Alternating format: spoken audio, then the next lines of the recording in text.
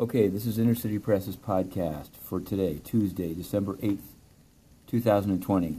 Here in the Southern District of New York Courthouse, we've covered more than 10 cases, but I'm going to focus on one because it was in person and because it's troubling. Robert Gist pled guilty in February 2018 to conspiracy to distribute marijuana and to assaulting a cooperating witness while in the MCC. Today, he appeared before Judge Greg Woods in person in an otherwise almost empty courtroom.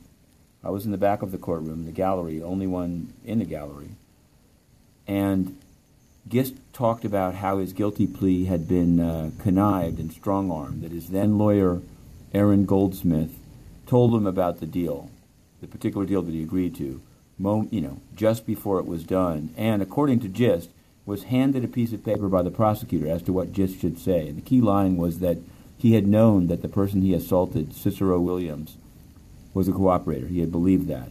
Now today, he was saying that he didn't know that in fact Cicero Williams had called him and his brother, Paul, rats, and that they'd beaten him up for that reason, using only their fists, or no weapons. That's what he said. He was in a plexiglass box because of the COVID pandemic.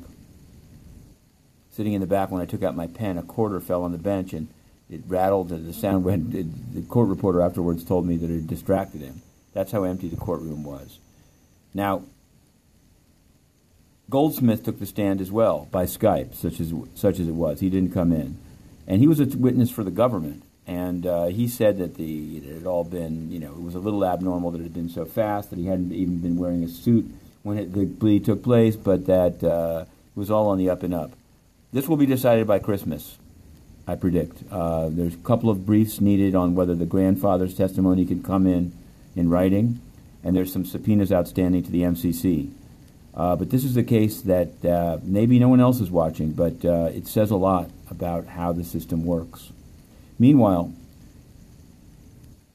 the United Nations doesn't work at all. Today we put in a number of questions, including about Zambia, including about religious persecution in Nigeria, including about Cameroon, including about Ethiopia, about corruption, about Honduras, and the UN didn't answer a single question. This stands in contrast to the IMF even, that answers Energy Press's questions.